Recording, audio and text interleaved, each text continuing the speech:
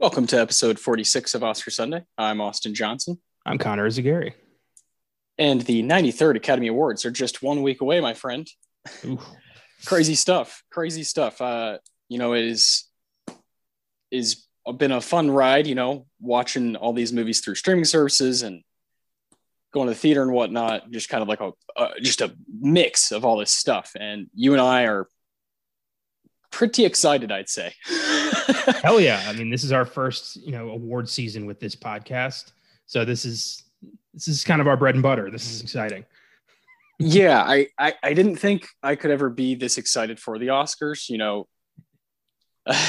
honestly. But yes, doing this show and kind of going through the history of it, finding the holes in it and finding kind of the gems in it, has given me this whole, new, not respect for it, but just kind of this rejuvenation to learn more about all these random movies that have been nominated. And, today we're going to talk about The Incredibles from 2004, which was nominated for 4 Oscars at the 77th Academy Awards and won 2. So we're going to have some fun with that one. We'll give awards out to it. But I want to start by talking about the ceremony next week, the 93rd Academy Awards. And we kind of did a Best Picture, a little bit of talk on those movies. We talked about the Best Director race. But today, it's just a week away. I want to get some just general thoughts. For instance, these actor categories, I feel are pretty much all up in the air, which never happens. Yeah, it's so rare for all 4 categories to kind of be a race. You know what I mean?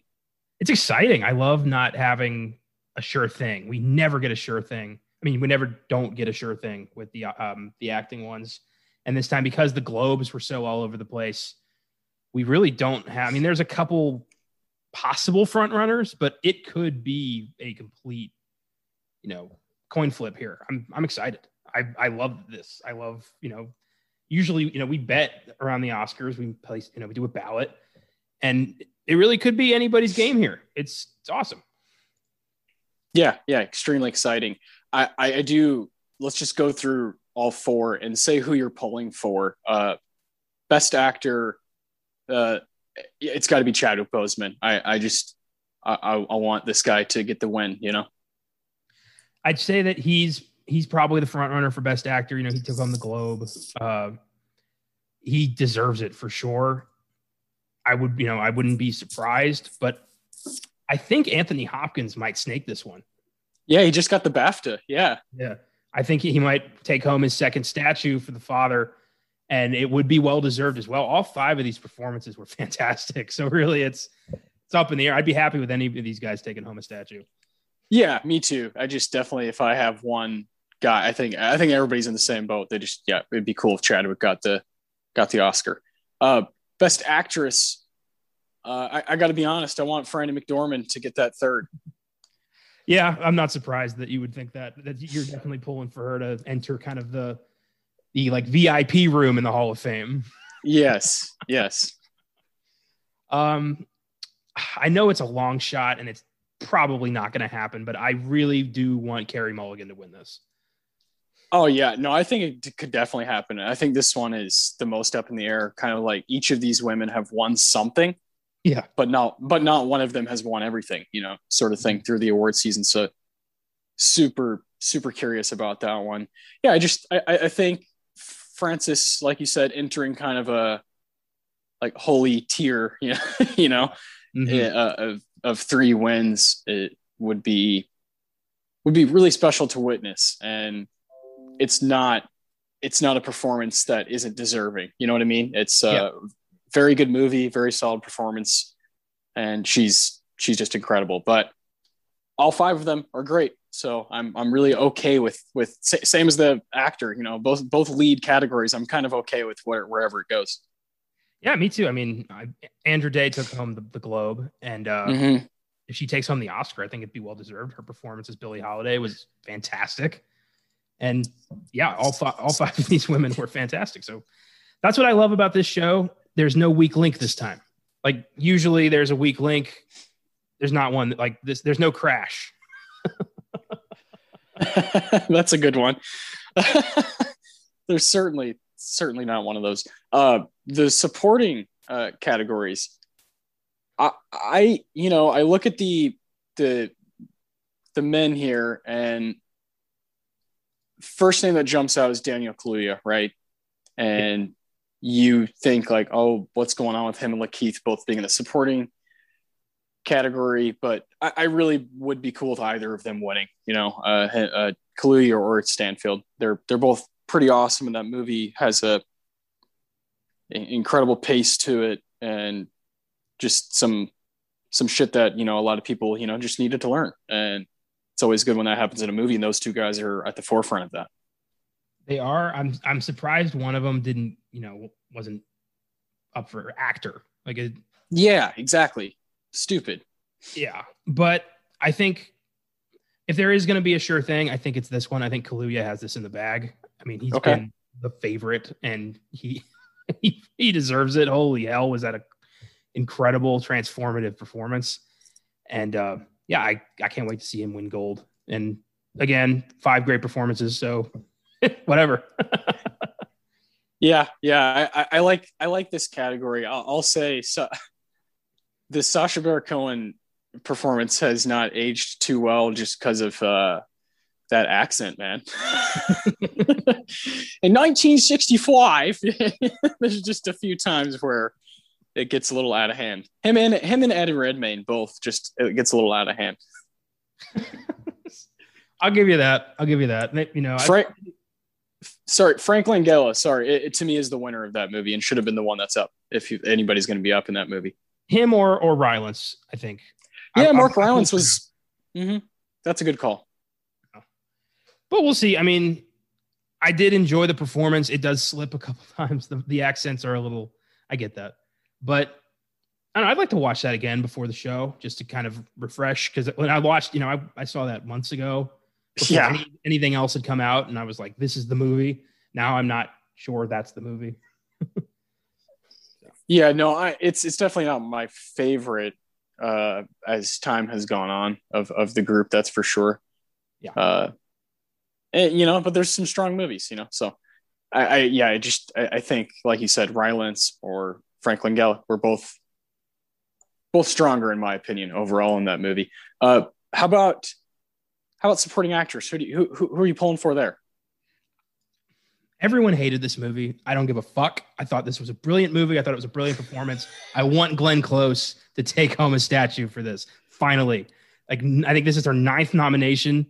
It's like, I want her to go home with a statue, and she would deserve it for Hillbilly Elegy. It was, I like that movie a lot.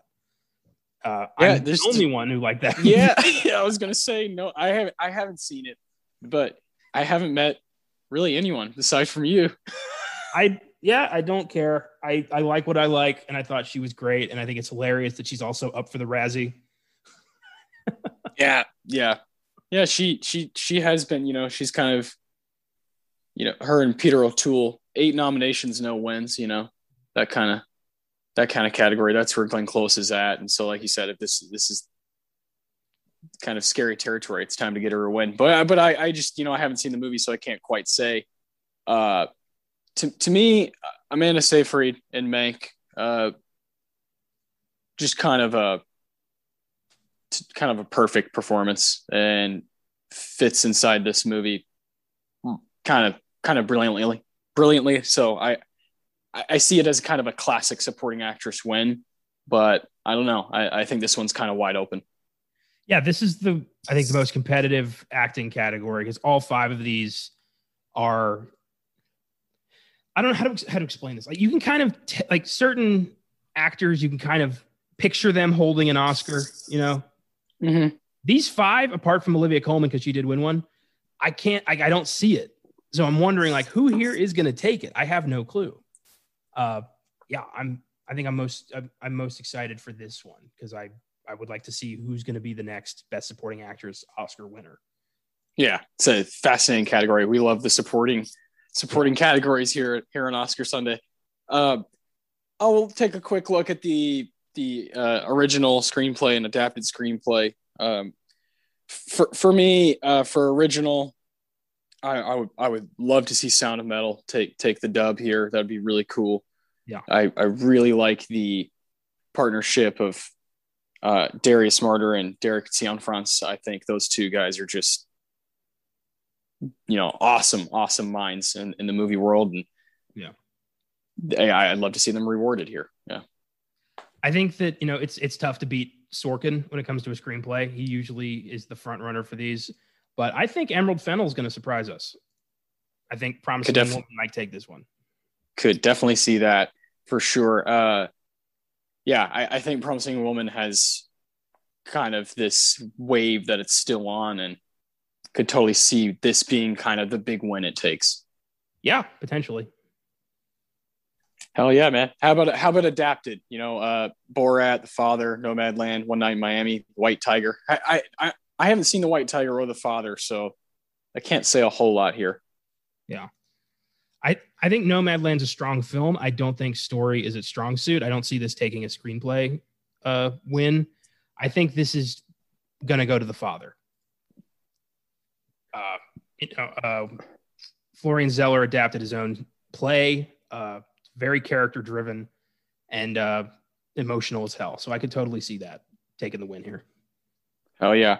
One Night in Miami, Kemp Powers, the man, also helped out on Soul. I really wish Regina King would have got a directing nomination. That would have been pretty cool. Yeah. Because that's like my favorite part of that movie. I think she handled the actor so goddamn well. And that's kind of what I still take away from that film. Best animated. I think it's obvious that Soul is going to win, but I know you're big on Onward. Well, it's cool to see Pixar battling against itself. You don't see that very often. And they're both fantastic movies. I like Onward a little bit more, but Soul is pretty much guaranteed this one. Yeah, it'd be shocking. I think this is the most obvious one of the entire, likely the entire landscape. Yeah, I think you're right. Yeah. Any other categories you want to kind of touch on? I know, I love Another Round. That I think that's going to win Best International Feature Film. I think that one's kind of gained a whole following, and Thomas Vinterberg is a guy that's people are kind of familiar with. I think My Octopus Teacher is definitely going to win Best Documentary. There's some things in these categories, these we'll call them the ones that are kind of at the bottom here. They tend to, if one kind of has like a wave in the culture, it just tends to kind of, do well at the Oscars. Those are two predictions that I think are kind of in the bag for Best Doc and Best International Feature Film. Cool. What do you think of cinematography? Oh man, yeah, I definitely want to talk about that one. I haven't seen News of the World, but for me, what I'm polling for is Eric Messerschmidt. For what it's worth, Mank is obviously quite a spectacle, and for me here in my home, it was kind of treated as an event, and I just immediately looked up. I was like, I wonder who worked with Fincher on this one, who's the cinematographer, and I learned who this man was very quickly, and I would love to see him take the dub here. I agree with you. I think that he's got a shot, but I think this one right here is a battle between Messerschmidt for Mank and Joshua James Richards for Nomadland. I think 100%. That's the fight here. 100%. Yeah. Joshua James Richards, it's like, pretty much perfect American, filmmaking, right? Where Chloe Zhao and him are just kind of teasing you with landscapes that are, right here in our backyard, and that's one of the coolest things that you can do, in American storytelling and filmmaking. So I really appreciated the way they kind of captured parts of the country, and that has a lot to do with this guy, Josh. Yeah. Oh, for sure. And I can speak for News of the World. I did see that one. and it is visually stunning. It's a great American Western, but nice. Yeah, I think just the worlds that Mank and Nomadland created are unparalleled, and I think one of those is taking this home. Yeah. Sean Bobbitt, shout out. Judas and the Black Messiah, awesome. Oh man, talk about being excited for Sean and Shaka King. Just really cool stuff in Judas and the Black Messiah. For sure. And Trial of the Chicago 7. I like that movie a lot. I think that a lot of people had kind of second thoughts about it. I think it had an initial, like, that was amazing reaction. And then the more it went on, people were kind of like, was it amazing? Like, people kind of thought about it a bit more, but I still hold strong with it was amazing. So I'm going to, go ahead and throw a little shout out to Feed and Papa Michael. Hell yeah. No, I like that. Yeah, I think that one, out of all the Best Picture nominations, has definitely gotten the most kind of heat as time has gone on. I totally agree with that. Whereas other movies have just kind of, either gained more praise, more respect, or stayed level. I think Trial has gone backwards because, like you said, it was kind of immediately, oh shit, this is Oscar, fucking Oscar bait type stuff. And it's like, oh no, wait, this is probably going to lose some stuff. Yeah. Yeah. The momentum has slowed, but exactly. We'll see how that pans out come the show. Yeah. Next week, time will tell, my friend. Next week. Yeah, man, I'm wicked excited. I'll try to watch. I still don't know if The Father is out to rent right now, and I might just have to try to go see it in theaters before next week. Let me check for you. The Father is, of course, now Vudu picks the time to be all weird. Well, yeah, fucking Vudu. Yeah, I don't think it's. Yeah, I think it's still at the movies. I did see it when we saw in the Earth today, and I remember seeing it on the marquee over there. So it is there.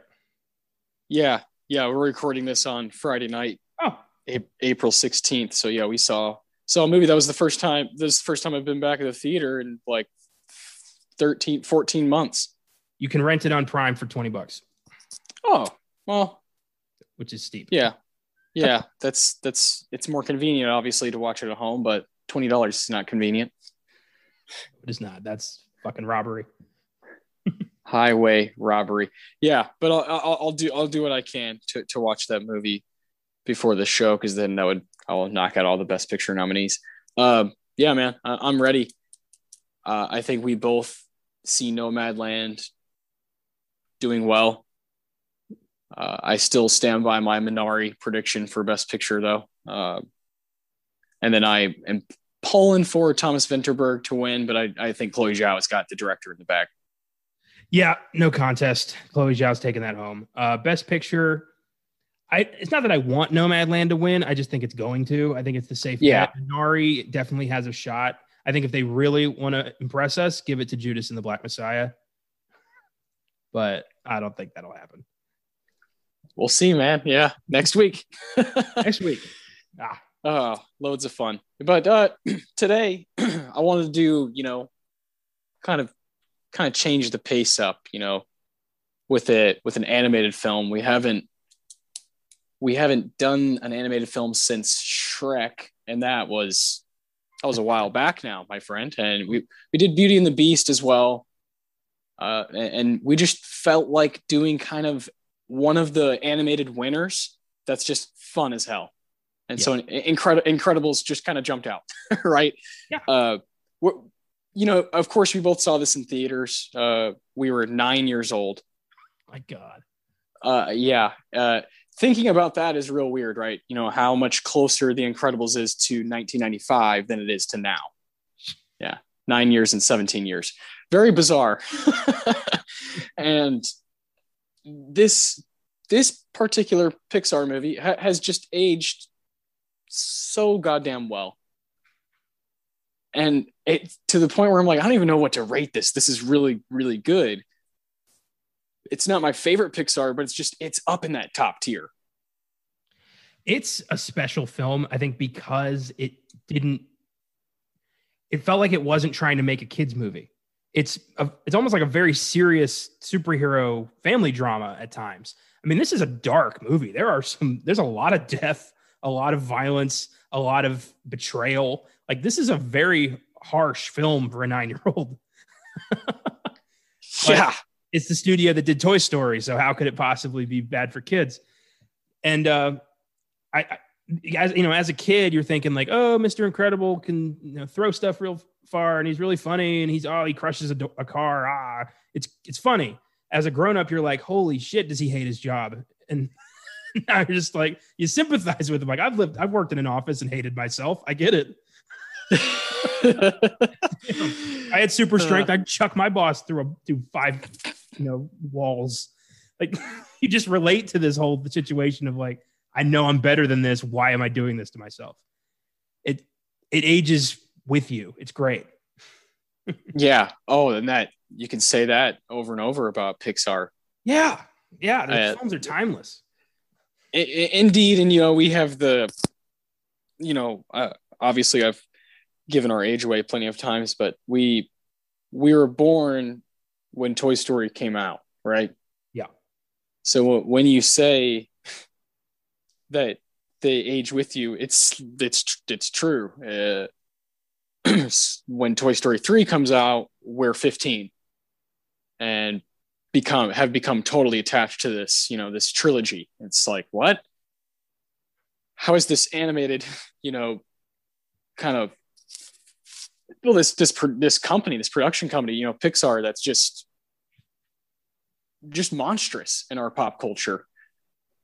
But it's, I kind of see it as the MCU. It's like, but it's mostly good. So I have no problem just going back over and over every year, giving them my time, giving them my money. Cause it's like, well, this shit is pretty fucking entertaining every time, and you kind of get that. And The Incredibles, it comes, Toy Story, Bugs Life, Toy Story 2, Monsters Inc., Finding Nemo, and then this is like super early in the game, but yet they've already mastered it, Yeah.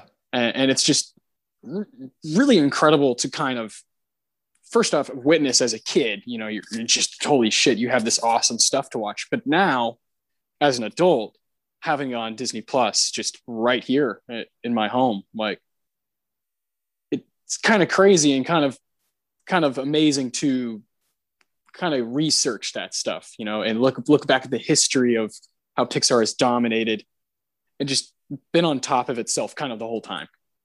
Well, I've always seen Pixar as kind of the last little imagination that Disney has left. Yeah. That's where all the creativity is coming from now. Like, just this, last year, Onward and Soul, 2 of their best films, hit you right in the heart again. I mean, they have, there's a couple missteps with the Cars sequels and The Good Dinosaur, and nobody's perfect. We all have our Iron Man 3s.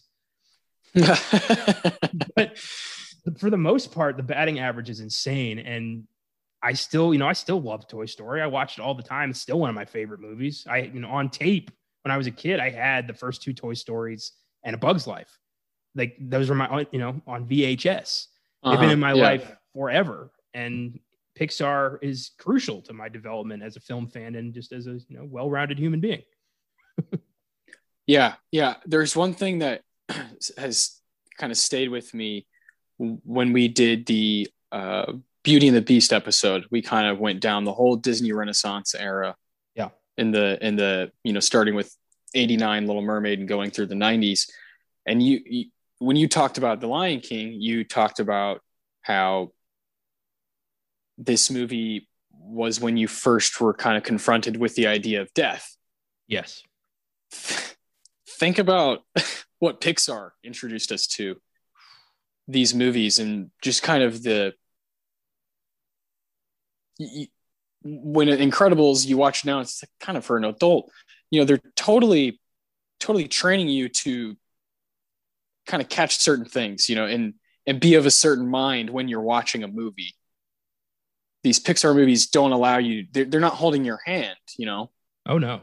Like in Finding Nemo, you have, just a frightening opening, brutally scary. Yet at age 8, I was obsessed with this movie, obsessed with the story of a father trying to find his son. And they do that over and over. The Incredibles, and Ratatouille has pretty big stuff going on, pretty big picture ideas, and Up and WALL-E, Jesus Christ, these movies don't let up at all. And you have to kind of give them credit for our mindset when we're watching things. Because when you get attached to something like that at a young age, now you're trained to watch things that way. And when Pixar is throwing little jokes at you left and right, little Easter eggs, you're kind of trained to like always be paying attention. I fucking appreciate that, Yeah. The little things in Pixar in these movies like really matter. They really pay attention to every little detail. And that's now as an adult, how I watch every movie. And I kind of have to give them credit for they just stacked all of these to me as a kid, like classics, and I have to give them credit. Well, and the way they hide life lessons in all of their films, the way they kind of trick kids into thinking about big picture things. Mm-hmm. I've always appreciated that about Pixar. Like when I found out, Inside Out is being used like in special needs classes to teach kids how to handle their emotions. Like that is life-changing. I love shit like that. And I can't watch Inside Out anymore. That movie makes me cry. It's such a roller coaster. I think Richard Kind as Bing Bong might, it's kind of like their Walter, like in Big Lebowski. It's like it might be their best character, Pixar. It's just it is a devastating character. But with true sacrifice. It's crazy. And adult movies don't even do that. They let you off easy. They give you some bullshit. There's like an actual sacrifice in this movie. Yeah. In grown-up movies, Batman's in Florence and he's fine. In Pixar, like Bing Bong's death, so to speak, is, reminds people that we all have to grow up eventually, that we can't just keep holding on to everything, that we have to let childish things go. It's a natural part of growing up, and facing that with a death like that is devastating to all ages. Like we all have to have that moment of like, I grew up. Like, when did I grow up? One point you're playing with your toys, at one point you're paying your taxes. Like when does you can't pinpoint the transition. You just have to realize like what happened. And Inside Out did that to me, and I'll never forgive that film. Yeah, it's brutal. I love it. It's like one of my favorite movies of 2015. It's so mind-boggling. And and then if the recent ones, Onward and Soul from this past year, just both kind of like, oh man, just kind of make you buckle. Yes. And I have to give him credit. I really do. And I think The Incredibles is somewhere in that top tier of one of their best overall films, let alone, the little messages and the kind of, fun stuff that's in there. It is just a good film, cool story, awesome voice acting. And I really grateful for this one. And it makes sense that they made a sequel. Well, yeah, but like, I think my favorite thing about The Incredibles is that it's also a kick-ass superhero movie. Like, it really is exciting. And the whole, like, the villain is one of the most evil people ever created by Pixar. The whole concept of a supervillain who has been building a robot to kill other superheroes, like cannon fodder. Because, I mean, good God, Syndrome is such a fascinating character. And I can't wait to just dig into him. Yeah, he's incredible. Incredible. Yeah, I love a lot of characters. Every side character is great, you know. And it's a super exciting movie like Bomb Voyage. Uh, he's fantastic. That's great. I love, Edna, the designer, like the whole idea that like every superhero goes to Edna for a costume. She's the best and she knows it. Like, I love that. It's pride, but it's not arrogant. it's endearing. Perfection. His douchey boss, his tiny little boss, Mr. Huff. Wallace Shawn, I love that even in animated form, he's playing like little mousy characters. Oh yeah, dude. I mean, he was crucial, for me as a kid because probably my favorite Disney movie is a Goofy movie. Ah, yeah. And hey Mazer, what's up, bruh? Robert Zimmerowski. Oh man, yeah, he's super effective and just so good as Mr. Huff in this movie. One of my favorite things about this is that it introduces the concept of people actually suing superheroes for saving them when they did not ask for it. Like, that is such a hilarious idea, and they run with it, and it just completely reshapes society because the government's just tired of paying their legal fees. Of course. God, you gotta love it. Yeah, it gets really wild. It gets sci-fi, gets super action, superhero. Yeah, it's awesome. Like, I was kind of blown away because it had been a while since I've seen it. I remember watching this over and over and over as a kid, though. Yeah. Age 9, 10, 11, just on repeat. Yeah, me too, man. This was my cousins had one of those, SUVs with the TVs in the back, and this was one of their like 3 movies they would constantly watch. It was like The Incredibles, Ice Age, and I think like Shrek 2. And they would just have it on constant repeat whenever I was in their car. So I saw The Incredibles so many times in my like preteen years. And it's just such a solid movie. You get sucked in. You no matter how like where it is, if you start watching it, you're going to keep watching it. Yeah, 100%. And I think Mr. Brad Bird, director of Iron Giant, The Incredibles, Ratatouille, The Incredibles 2. This guy obviously knows what he's doing. Yeah, he's one of the best. Yeah, definitely one of the best, right up there with Pete Docter as what Pixar has to offer for writers and directors. I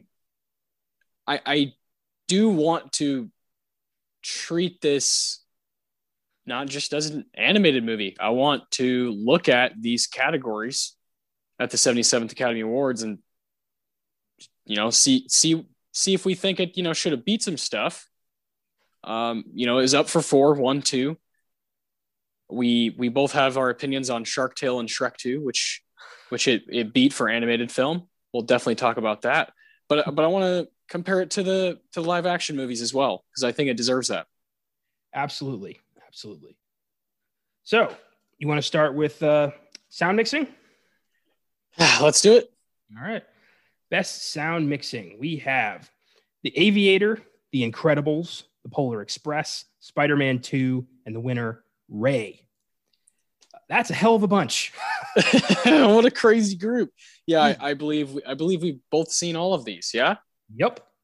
Correct. All right. Awesome. Yeah. Aviator, big time movie at this particular ceremony, had the most nominations. $1 Million Baby goes home with the Best Picture win, but Aviator is remembered, well as far as the Oscars go. Incredibles, of course, we love that one. Polar Express, so cool to see it here. I think the big question is, and I'm sure we'll elaborate on this later on, but what the hell is Shark Tale doing here when the Polar Express, a vastly superior animated film, is right over here? Yeah, a movie that's up for sound editing and sound mixing. Yet it's not up for over Shark Tale. Just this excuse. Say what you want about the weird like uncanny valley eyes of the Polar Express, which doesn't really bother me that much. That movie is heartwarming as hell, a beautiful Christmas like spirit film, and I watch it every year with my family, and I love it. Shark Tale I have seen once in the past 20 years. Yeah, because it sucks. Yeah, I mean, and Spider-Man 2. Hey, Spider-Man 1 and 2 are both so badass. Yes. And I love seeing movies like that here because it means we can potentially do them one day. And that's really exciting to get a live action superhero film through and through. Spider-Man 2 is the first Oscar Marvel Studios ever won for visual effects. So special place in my heart. Yeah, man. Hey, you gotta thank Doc Ock for a lot of that, huh? Alfred Molina, like today, just came out and said that his Doc Ock he's playing in Spider-Man No Way Home is Sam Raimi's Doc Ock. So don't going full multiverse. Don't tell me that. That's awesome. Oh man. Alfred Molina is just the shit, right? He just kicks ass in everything he touches. I love that dude since Raiders of the Lost Ark. Like he is just one of my favorites. Yeah. Boogie Nights is, obviously, is my favorite. We've talked about that movie on this show and talked about how that's, to me, I think both of us chose that for the Deacons. It's just the coolest scene of the whole movie when he's just going wild and you got his buddy throwing firecrackers at the ground. Yeah. Hey, Molina's the man, a guy that kind of fits that, character actor. Like I'm just going to kind of do my job really well every time. Oh yeah. Even in the worst movies, like he shines. Yes. It's a weird shout out, but one of my, like the roles I'll always remember him in is the Pink Panther 2. Okay. Steve Martin. And it's only because of one line that had me laughing, like to this day. It's when they're walking into the latest crime scene. He's like a detective from London. And a reporter asks him a question and he goes, no comment. And the reporter asks him another question and he goes, if I made a comment after I said no comment, I'd look like a complete ass, wouldn't I? And then just walks inside. Thank you for shining a light in this shitty movie. Yeah, that sounds like him. Yeah. Beautiful. And then Ray. Fantastic movie. Fun watch, hard watch at times, but fantastic. And I get why that won sound mixing. Yeah, this is a film that I would love to do on this show. We could kind of base it around Jamie Foxx's performance, the best actor win. And I really, really liked this movie, but it is one that I'll admit that I don't have a strong opinion on, similar to kind of like Hotel Rwanda. Just haven't seen it in a long time. I remember liking it a lot though. Yeah, I've only seen Ray one time, but I do remember thinking like, this is fantastic. And yeah. Jamie Foxx deserved that win. Yes, I remember being blown away, but I just can't remember exactly the, kind of the nuts and bolts of the film. Yeah, fair enough. That, prime for a revisit. Yeah, exactly. So as far as sound mixing win, I think I'd give it to Spider-Man 2. Oh, hell yeah. 100%. I think Spider-Man 2 would be a film that you can see, as you already mentioned, being the first win for Marvel. You could see it as being, just kind of uber important, those first two, kind of making them accessible and cool. And a huge part of that is that they actually took care of them. They're actually well-crafted films. Yeah.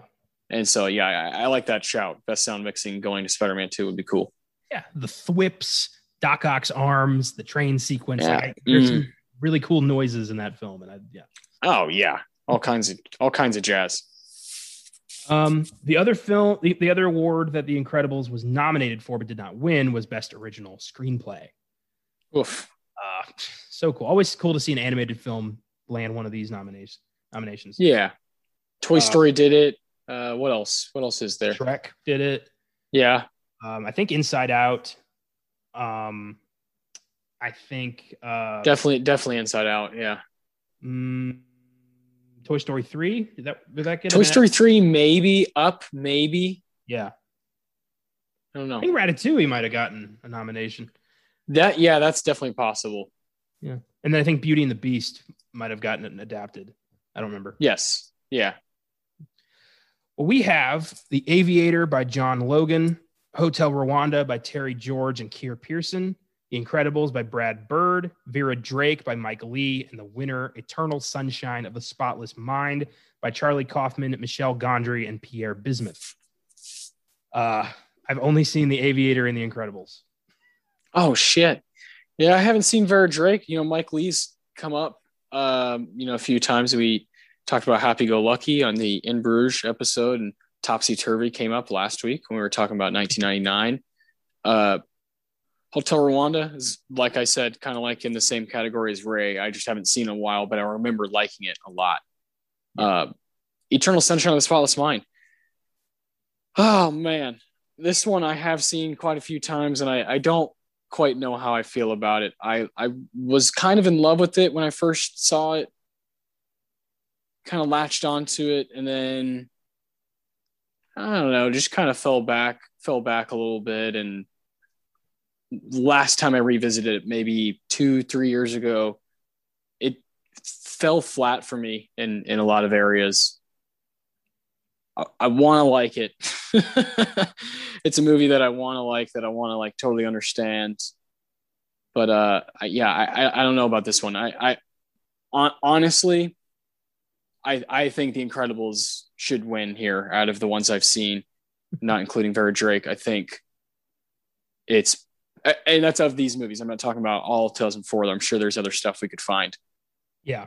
But this is this film of this bunch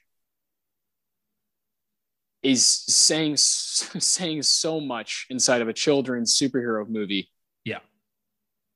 And it kind of demands that respect, and not just the nomination, but I think maybe it should have won.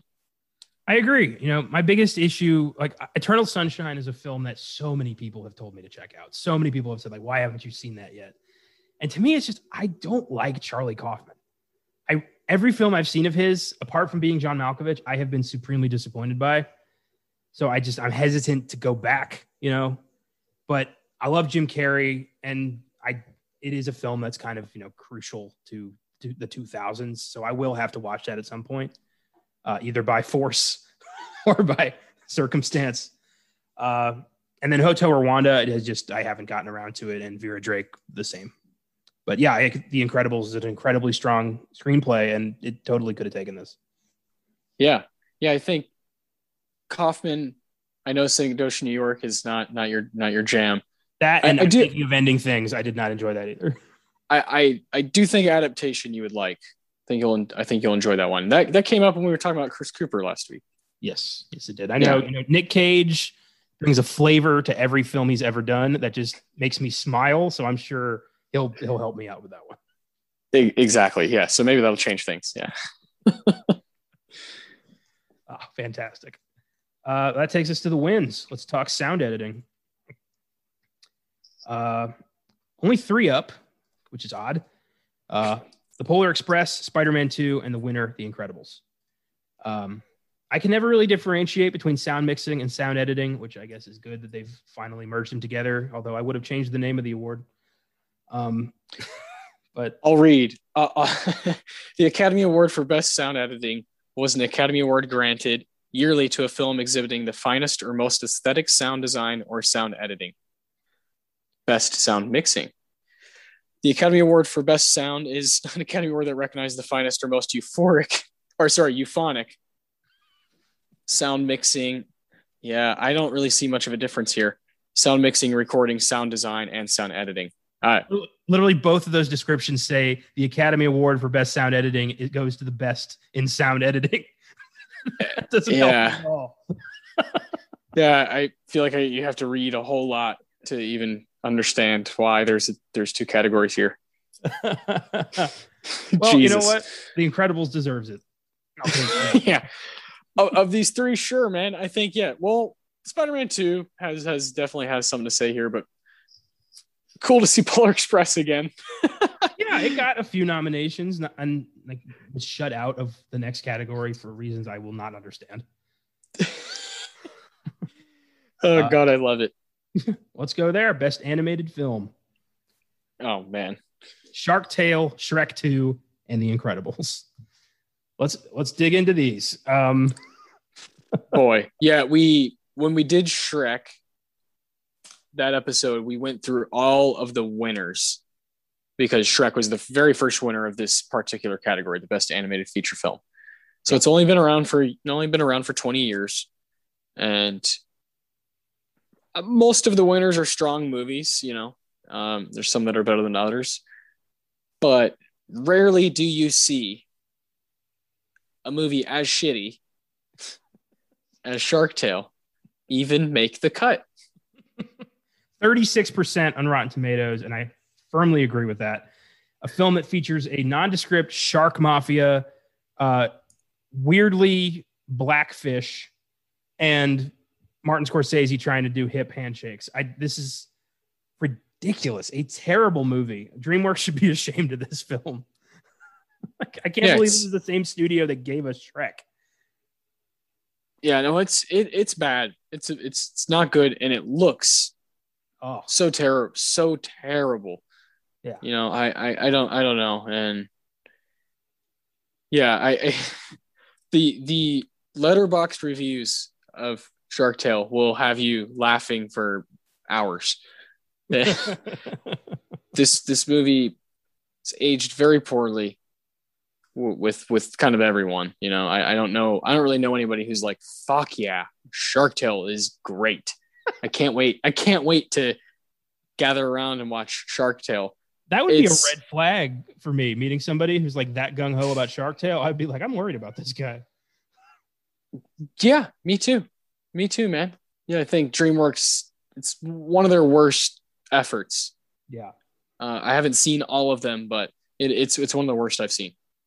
It's horrendous. And clearly it was made, to cash in on Pixar's Finding Nemo, which was a huge success and a great movie. So DreamWorks is like, well, got to do a fish movie. And that's what they came up with. Yeah. My God. Well, yeah. On the other, Nemo is called Shark Bait, Shark Tail. Oh, yeah. All this bullshit. Yeah. It's ridiculous. There's no lesson in Shark Tale beyond just don't lie to your friends. Which, yeah, it's terrible. But on the other side of that, we got Shrek 2, which I think is really good and holds up. Yeah, I definitely. Most of the Shrek work, Puss in Boots even, most of it's pretty good. Yeah, I enjoy. I think 3 and 4 have their issues, but I think it's only because 1 and 2 are so good.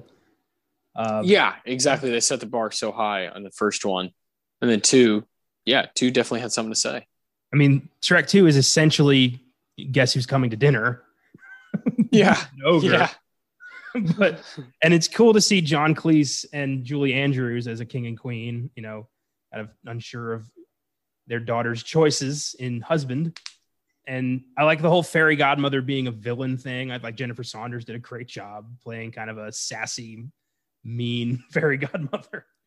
And it's just, yeah, it's a cute movie. It's a cool idea. It builds on Shrek. It doesn't just copy Shrek. Like, it's a good sequel. Yeah, that's the main thing, is that there's a clear change of pace and change of scenery that allows it to kind of live on its own, and it introduces new characters that are valuable, right? Yeah. That are, like you said, Julie Andrews, so cool. you have people that are worthwhile, and you're not adding just nonsense, which so many sequels do, right? Especially sequels to kids movies. Like, they rarely yes. There's no care like this taken into those usually. Correct. Yeah, I think, one of the huge reasons, like all the Toy Stories just like mean so much is that they just sprinkle in something, and like you get something like Lotso in the third one. That's just like, oh shit, good. That's a good villain. They kind of come out of nowhere. That ability, just kind of raises it to the next level. And so Shrek, it's just so hard to believe that it comes from the same thing as Shark Tale. It comes from the same company. Very hard to believe. It really is. But yeah, clearly this was, if The Incredibles was going to win anything, it was going to be animated film. There was no contest there. But the Polar Express deserves Shark Tale's spot. Yeah, I agree. I'm sure there's probably a Studio Ghibli movie that got shut out. I'm sure because they have movies out the wazoo. Well, that year it was Howl's Moving Castle, but that had been nominated, I think, the prior year or the year after. Yeah, because they're all they're all kind of wonky. They come out, they don't compete till a year later or whatever. Yeah, I know what you mean. That is right though. Howl's Moving Castle is 2004, and that's definitely better than Shark Tale. Holy shit! Good lord. Yeah, true. I have seen Howl's Moving Castle, and it's quite a spectacle. Yeah, that's a solid movie. That's one that could hang with The Incredibles, I think, for sure. But again, I stand firmly in that The Incredibles definitely should win this, and then probably should have taken the original screenplay. Yep, it's a solid film. It's definitely the one that has held up the best of that group, at least the animated films. And yeah, it's a solid rewatch and a fun movie to show people who haven't seen it. Like if you can find that group, it's really cool. Oh yeah, dude. Yeah, awesome movie. I mean, just of course, like they all do, made over $600 million at the box office in 2004. Cool to see this shit in the 50s, right? And Pixar will do that. They'll kind of attack certain eras and certain, sometimes completely different,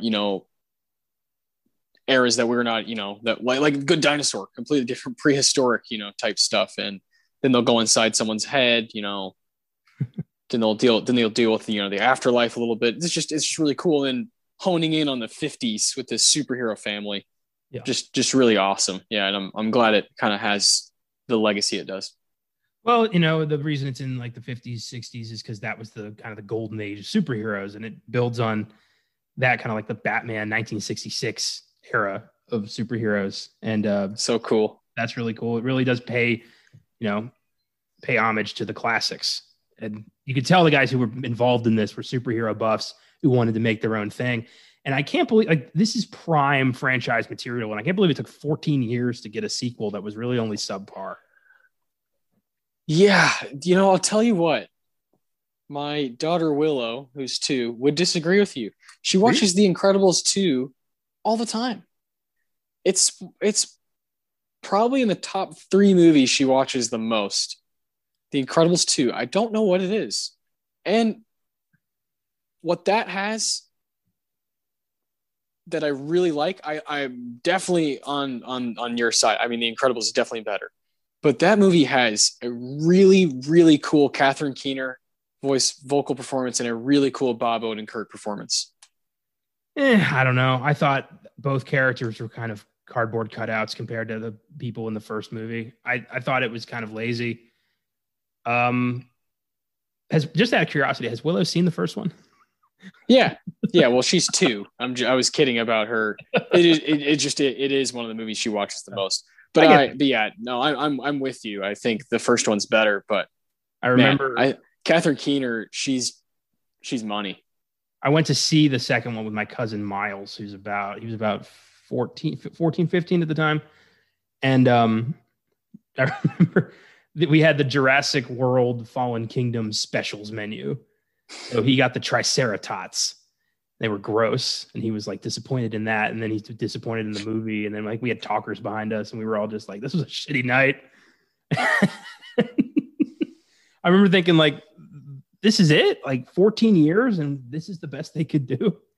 Like, I don't know. I do like it. I mean, I think it's cool that the first one, a lot of the plot is centered around Mr. Incredible leaving and going and doing his own thing for a lot of the movie.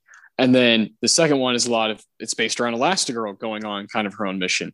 And I like that. I like that. It's kind of gives her her due because she's a really cool character and Holly Hunter fucking crushes it. So I like the second one. The Incredibles, I give an 8, but it's really close to a 9. And The Incredibles 2, I give a 7. It's not It's not far off. It's not bad. I think that after 14 years of buildup, I was expecting something way better. That's fair. And that's you really know, kind of my problem. So yeah, that's fair, especially when The Incredibles is one of your very favorites. You know, imagine if Toy Story 2 didn't come out until 2008 and it kind of sucked. Yeah, that would be really frustrating. I understand. I understand where you're coming from. I mean, Incredibles 3 could happen one day. Yeah, when we're in our 50s. Yeah, exactly. We're in our 50s and they're still in the 50s in the movies. Oh man, I love it. Well, we got some awards for this awesome Pixar movie. You know, we have the Tarantino for best line or quote. We have the Ennio Morricone for best music moment. We have the Philip Seymour Hoffman for best performance, so that'll be the best vocal performance in our eyes. And we have the Roger Deakins Award for best scene or best moment of the movie. So I'll let you take it away with this beautiful screenplay that has so many just little diamonds. Sure, I've got two. My first one's very quick, and it's a line that I've always thought was really funny. It's at the beginning of the film when Mr. Incredible has Buddy arrested, and Buddy continues to call himself Incrediboy, and Mr. Incredible just loudly and angrily yells, "You're not affiliated with me." I always like that. You're not affiliated with me. That's good. I love that. And the other one has been one of my favorite lines ever. And it's when the newsreel after Incredible was sued by the suicide jumper. And he yells at the guy, "I saved your life." And the guy yells back, "You didn't save my life. You ruined my death." That's the darkest shit. Like, this is the only like kids movie I've ever seen that features like an attempted suicide, and the way they handle it is crazy. I can't think of any off the top of my head. That's for sure. I don't count like sacrifice. I count like I want to die and I'm going to do it, because that's what he was. He jumped off a building. Oh man, so good. So many little moments. Yeah. Or you're gonna kind of find something new every time, right? That's just one of the best things about a screenplay. Oh yeah. Oh, beautiful. I have a pretty on the nose one for my Tarantino, and it's at one point Mr. Incredible is talking to the little boy on the tricycle. Yeah. And the little boy says, "I don't know, something amazing, I guess." What are you waiting for? That's a great line. Yeah, it just has always stuck with me. It's a popular one that I've just like I said when I was in school, when I was in elementary school, and still stay today, you know. I don't know. You know, you can go as high as you want, high pitched, this little kid, the bubble gum and everything. Yeah, I love that line. Well, I love that this kid spends the rest of the movie just sitting outside their house waiting for something awesome to happen. Something amazing, I guess. Yeah. But and then at the end, he's like, "That was totally wicked." Yeah. You get the payoff. Yeah. And it's kind of like he's you know, that's the audience, right? Is the kid on the tricycle. Beautiful. Ennio Morricone, what do you got for music? So Michael Giacchino's score is fucking awesome. It's so like just like it's a fucking rocket ship. It's great. Yeah, and beautiful. It was really hard to find a specific moment from that score, but there was a bit that gave me goosebumps. It was when the family is assembled towards the end. They're about to fight the Omnidroid, and the theme just kicks in ever so slightly, and you're like, "Oh shit, it's time!" Like they're gonna fight together. They're gonna take this thing down as a family, and it made me very excited. So it's just like a little bit of the opening theme popping in towards the end, right before the big fight. That was yes. Yeah, beautiful stuff. There's some moments with the family where the camera just kind of pans out, right? And it's just beautiful. It's superhero shit to the core. It's awesome. Yeah, this score is brilliant. Few tracks that I really like. Adventure Calling is awesome. Lava in the Afternoon is kind of like a slower jam. That's awesome. Life's Incredible again. It's like you're listening to Frank Sinatra. Oh yeah. That one's really cool. 100 Mile Dash is really cool. One of the moments when Dash is kind of in action. Road Trip is a really cool track. This really, everything is good. Every piece of the score is good. And a lot of them are like a minute and a half long and just kind of pop. But I don't typically do this, but I have to give the Ennio award to the end credits, which is the name of it. The end credits instead of Incredibles, and quite clever. It's this huge like fucking big band. This awesome 7-minute kind of epic piece, and I was just kind of like, whoa, holy shit! I just kind of sat there, for 5, 6, 7 minutes longer. Yeah. After I've already seen the movie, I'm just kind of like, this is crazy, and I had in mind all these different things that I was going to choose from. And then that happened. And I was like, oh man, like I wanted to go out on the town. It got in my fucking blood. It's cool. And I love when animated movies do that. They remind you of how powerful they are. Animated movies, I don't know why this tends to happen, but animated movies have some of the most baller scores in film history. Like they just go for it. It's fucking beautiful. Incredibles is like the end credits. I know exactly what you're talking about. I've sat through those credits myself, and they are just, that is a beautiful bit of orchestral show off. Yeah. Beautiful stuff. Could really choose anything off of this score. It's 19 songs and about an hour long. It's just beautiful. Here we are. This is the one I've been kind of like thinking about all day. It's the Philip Seymour Hoffman. It's always fun when you get something that's a little bit different, right? And of course, when you're doing an animated movie, you're not looking so much at you're not looking at a physical performance. You're hearing the voice out. How do they fit this character?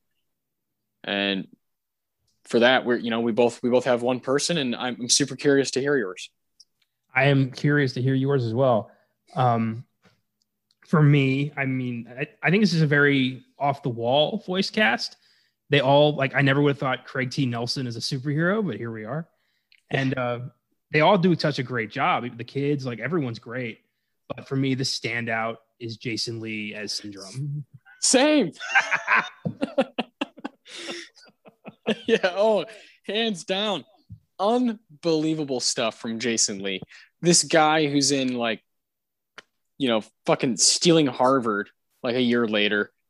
What the hell is this? This is a brilliant, brilliant character. And he just gives it just oozes with life. This vocal performance.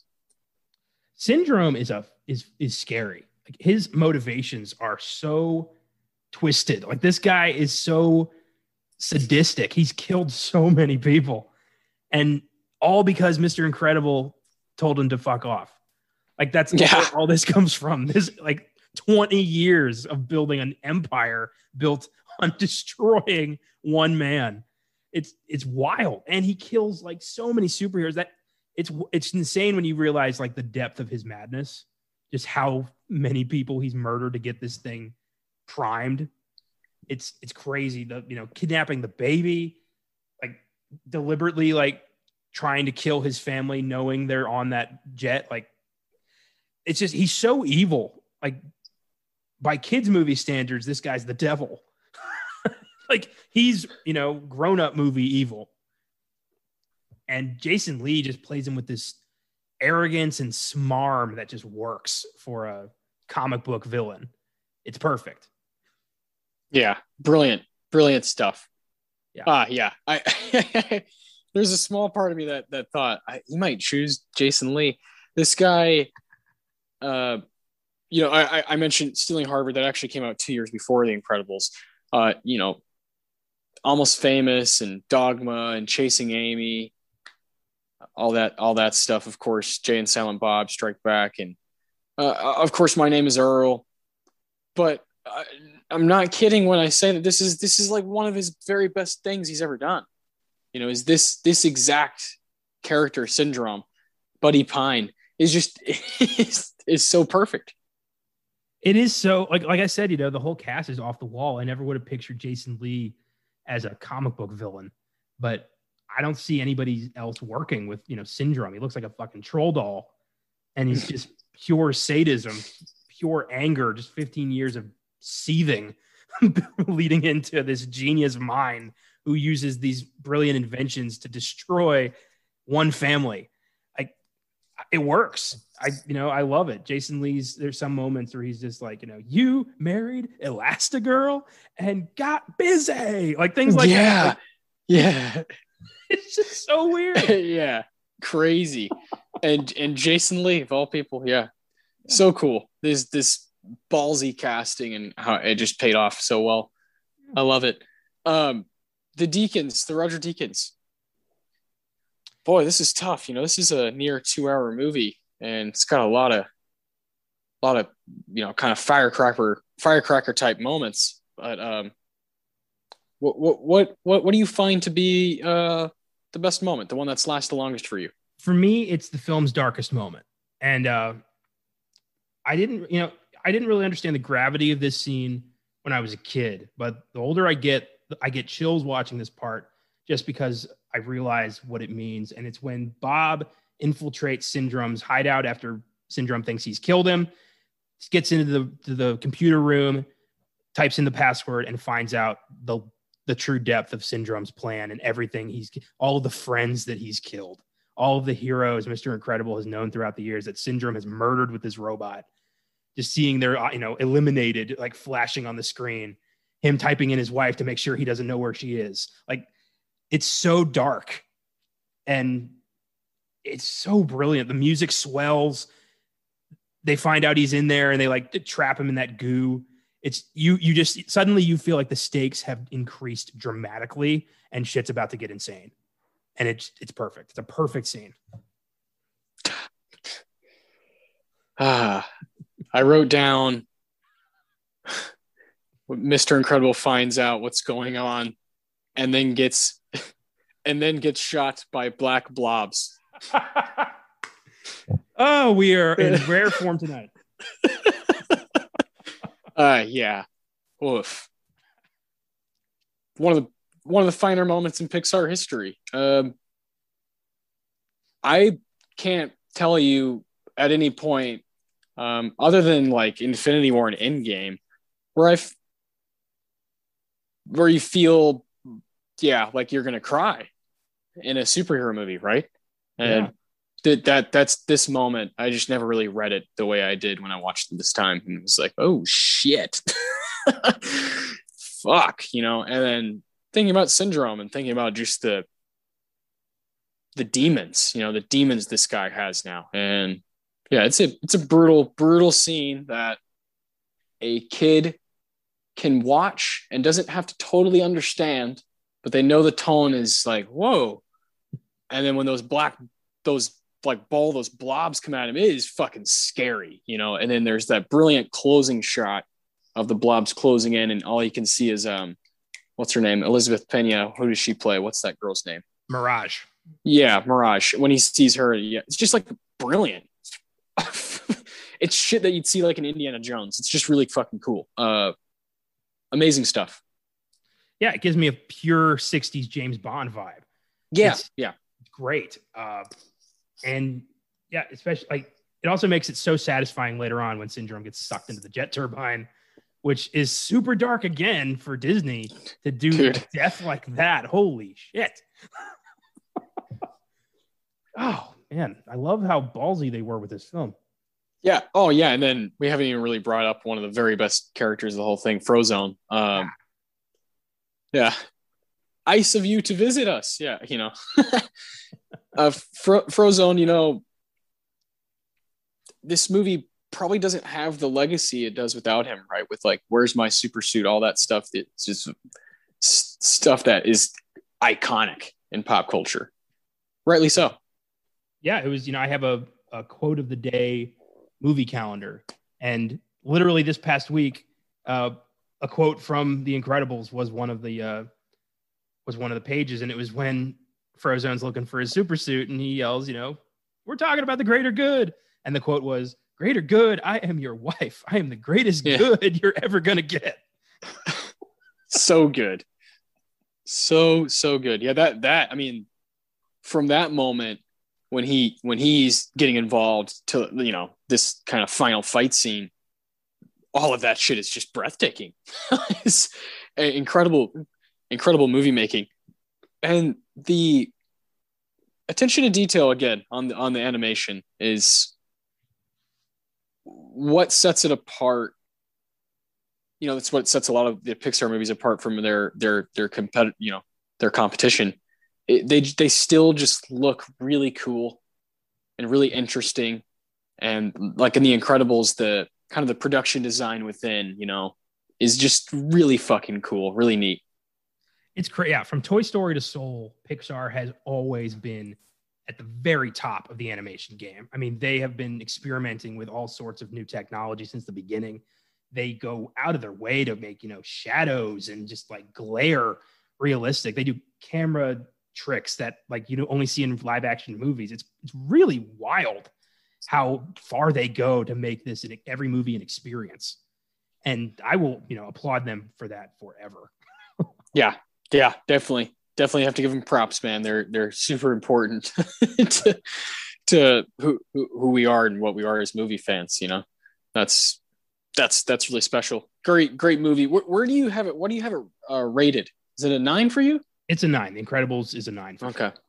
So before we talk about what we're doing next week, what of the Pixar films, what's a 10? Toy Story. That's it?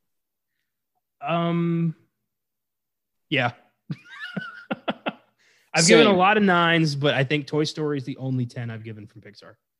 Same. Then I have a lot of 9s as well. Not a lot, but mostly 8s. A lot of just solid 8s. Yeah. And there's some 9s. But yeah, my 10 would be Toy Story as well. Inside Out would be a 9. Monsters Inc. would be a 9. A Bug's Life would be a 9. Incredibles is on its way. I don't know. It's probably there. Honestly, it's in my mind. I feel like I have to differentiate, how much I like each one of these, and at the end of the day, they just make a lot of awesome movies. I gave Toy Story 2, 3, 4 all have 9s. Okay. The Incredibles, obviously. Up would be a 9. Onward is a 9. Inside Out's a 9.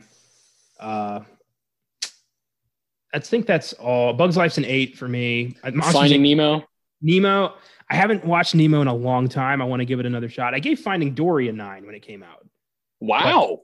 But again, another film I'd like to revisit to see if that really holds up. Yeah. I think Finding Nemo has just kind of blown me away the past couple times I've seen that. Willow likes that one as well.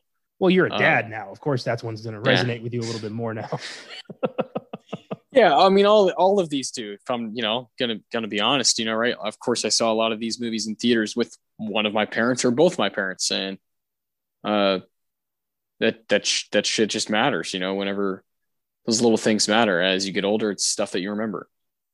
Yeah, I mean, this will not be the last time Pixar comes up on this show. I mean, no, opening the floodgates. Yeah, no, we've done Beauty and the Beast straight through and through Disney. We've done Shrek, DreamWorks. We've done Incredibles, Pixar. I really want to do Spirited Away next when we tackle animated next. Cool. And then it's really, I have no problem doing an animated movie that didn't win. Like one of Wes Anderson's films. I think it'd be fun to do Isle of Dogs. Yeah, anything really. Yeah, I love the variety we get to pick from on this show. Yeah, it's beautiful. I mean, next week, it is the Oscars, but we want to put an episode out. We want to do something. I felt like we shouldn't do a typical episode like this. We should do something that's kind of like in ceremony spirit, right? And you and I kind of came up with the idea of a Best Picture swap. And we chose 2010 to 2019 because that's where we've seen the most movies, and we've both now almost seen all of them. That's a bunch of movies from 10 years that were all nominated for Best Picture. And what you and I want to do next week is pick a movie that we feel like probably should be in that group and take one out. Yes. So you're kind of pinpointing what you think is the least solid film out of the Best Picture group each year, and you're putting one in. And we feel like that'll be a fun way to, instead of just saying these are all snubs or whatever, we'll properly take one out because we've seen them all. Take one out and put one in. We feel like that's the best way to do it. It's the most fair way to do it. And we're going to just tackle the 2010s and have a lot of fun with it next week. I'm hoping we have 20 movies joining, but we might overlap on a couple. We'll see. Yeah, we'll see. It's going to be fun. It's going to be some real experimentation, see what kind of stuff Oscar related, shenanigans we can get up to on this show. Yeah, exactly. I mean, it'll come out, the episode will release during the day, and, the Oscars are, of course, at 7 p.m. Central Time that night. So super excited, it's going to be a lot of fun. So we're trying to do something just kind of fun and random as hell for the day of the Oscars. We'll do that every year. We'll try to plan something kind of different. And, in sneak preview, we're going to be tomorrow. We're going to be doing a little actor thing. So we're just kind of doing all kinds of ideas. It's so much fun. Yeah. Tomorrow's sneak preview is going to involve us kind of shining a spotlight on some honorable mentions for Best Actor and Best Actress from 2000 to 2009. Not taking anyone out, just putting one in. Yeah. We're not really going over all of the nominated actors. We're more just shouting out what we think. Hey, this was cool. Yeah. And if you want your movie fix, on Wednesday on Filmgasm, Josh and I are doing James Gunn's creature feature Slither. So beautiful. Tune in for that one. That'll be a blast. And then the Giggle guys will do their thing on Friday. It's going to be a good week. Hell yeah, man. Super exciting stuff. And then, Oscars are, again, said it a million times, but they're just a week away. And hope people are trying to watch those movies and get excited for the show, because the ratings have been so bad for all the other award shows. Maybe the Oscars will be a little bit better. Oh, Soderbergh's behind it, and he keeps saying that he wants to do it as like a movie. So I think it's going to be a very weird, memorable Oscars. Hell yeah. Buckle up. Oh, hell yeah. Thanks for listening. We'll see you next time. Keep watching movies.